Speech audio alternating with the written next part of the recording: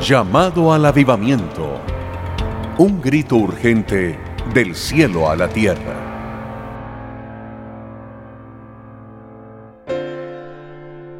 ¿Quién está primero en tu vida? ¿Cuánto tiempo inviertes en mí? ¿Y en ti? A medias no. Todo o nada. No te será agradable ni te será gustoso perder todo por mí. Pero acuérdate de que este mundo pasará, pero yo soy eterno. No temas dejar padre o madre o lo que más amas aquí por mí. ¿Cuántos de vosotros ingresarán en las filas de los dadores de sus vidas por las almas que se pierden? ¿Cuántos hay aquí dispuestos a seguirme por donde yo les indique? De todos los que yo llamé, no todos son escogidos.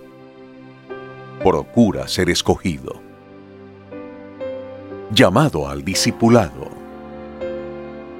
Conoce más ingresando a www.eltiempoesahora.com.ar.